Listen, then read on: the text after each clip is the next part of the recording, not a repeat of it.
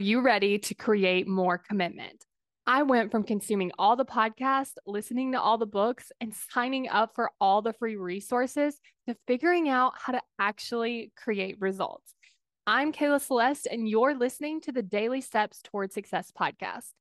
Let's get started. On today's video, we're going to be talking about how to do the thing that you're avoiding.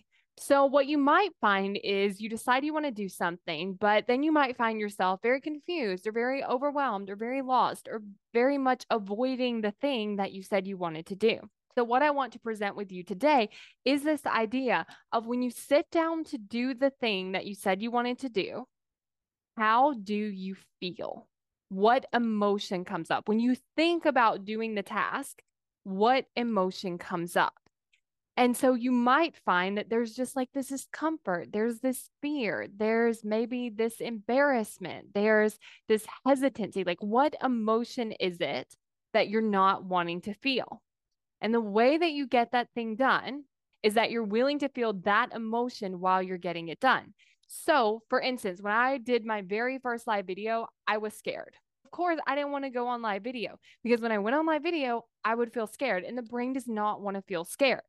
So, what I had to do is I had to go on live video and feel scared the entire time I was on it, which was not very long. It was a couple minutes.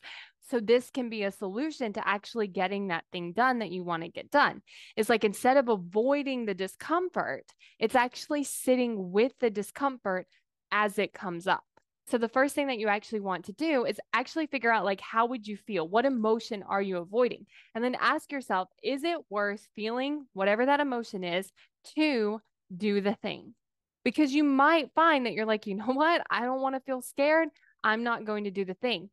But you might have a really good reason as to why you want to do the thing. So you might be willing to feel that uncomfortable emotion in order to get it done. And then if you are, it's figuring out how to support yourself through that emotion as it comes up. So as you're doing the thing, you're going to feel an emotion. How do you want to talk to yourself about that emotion? How do you want to sit with and allow it to be there? How can you move through it even when it feels really hard? And if you want to dive more into this process and learn how to show up for the things that you want to do, even when these emotions are coming up, then you're definitely going to want to get on the wait list for my course, How to Create Commitment. Because in this course, we're going to be talking about how to follow through on the things that you want to do. And when you have more commitment, it actually helps you build that reason so that you're like, you know what, I am so committed to this that I'm willing to feel that negative emotion.